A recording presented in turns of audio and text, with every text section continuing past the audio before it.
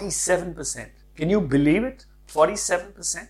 Are you wondering what I'm talking about? Well, I'm surprised and shocked because research tells us that 47% of the time our mind wanders. This is called the monkey mind. Science tells us that we all have this, and it's called the default mode network, DMN in scientific terms. Now this is great because it helped us survive. In the past, when we lived in caves and there were dinosaurs willing to eat us up, it was extremely important to remain focused to see what was happening. And this is the strongest part of our mind. It's called the reptilian mind or the amygdala. But not in these times. There's never been more peace than ever before in the whole world. We need to be able to focus today. There's a research from Yale that shows that meditators and those people who actually practice mindfulness can actually switch this mind off a little bit. So if you'd like to learn how to be more mindful, then all you need to do is actually focus on awareness. And that's what mindfulness does. We help you build on attention training based on neuroscience that actually helps calm your mind a lot. And guess what? You don't need to do thousands of hours of meditation to do that. Just 100 minutes is good enough. And building awareness is a trainable skill.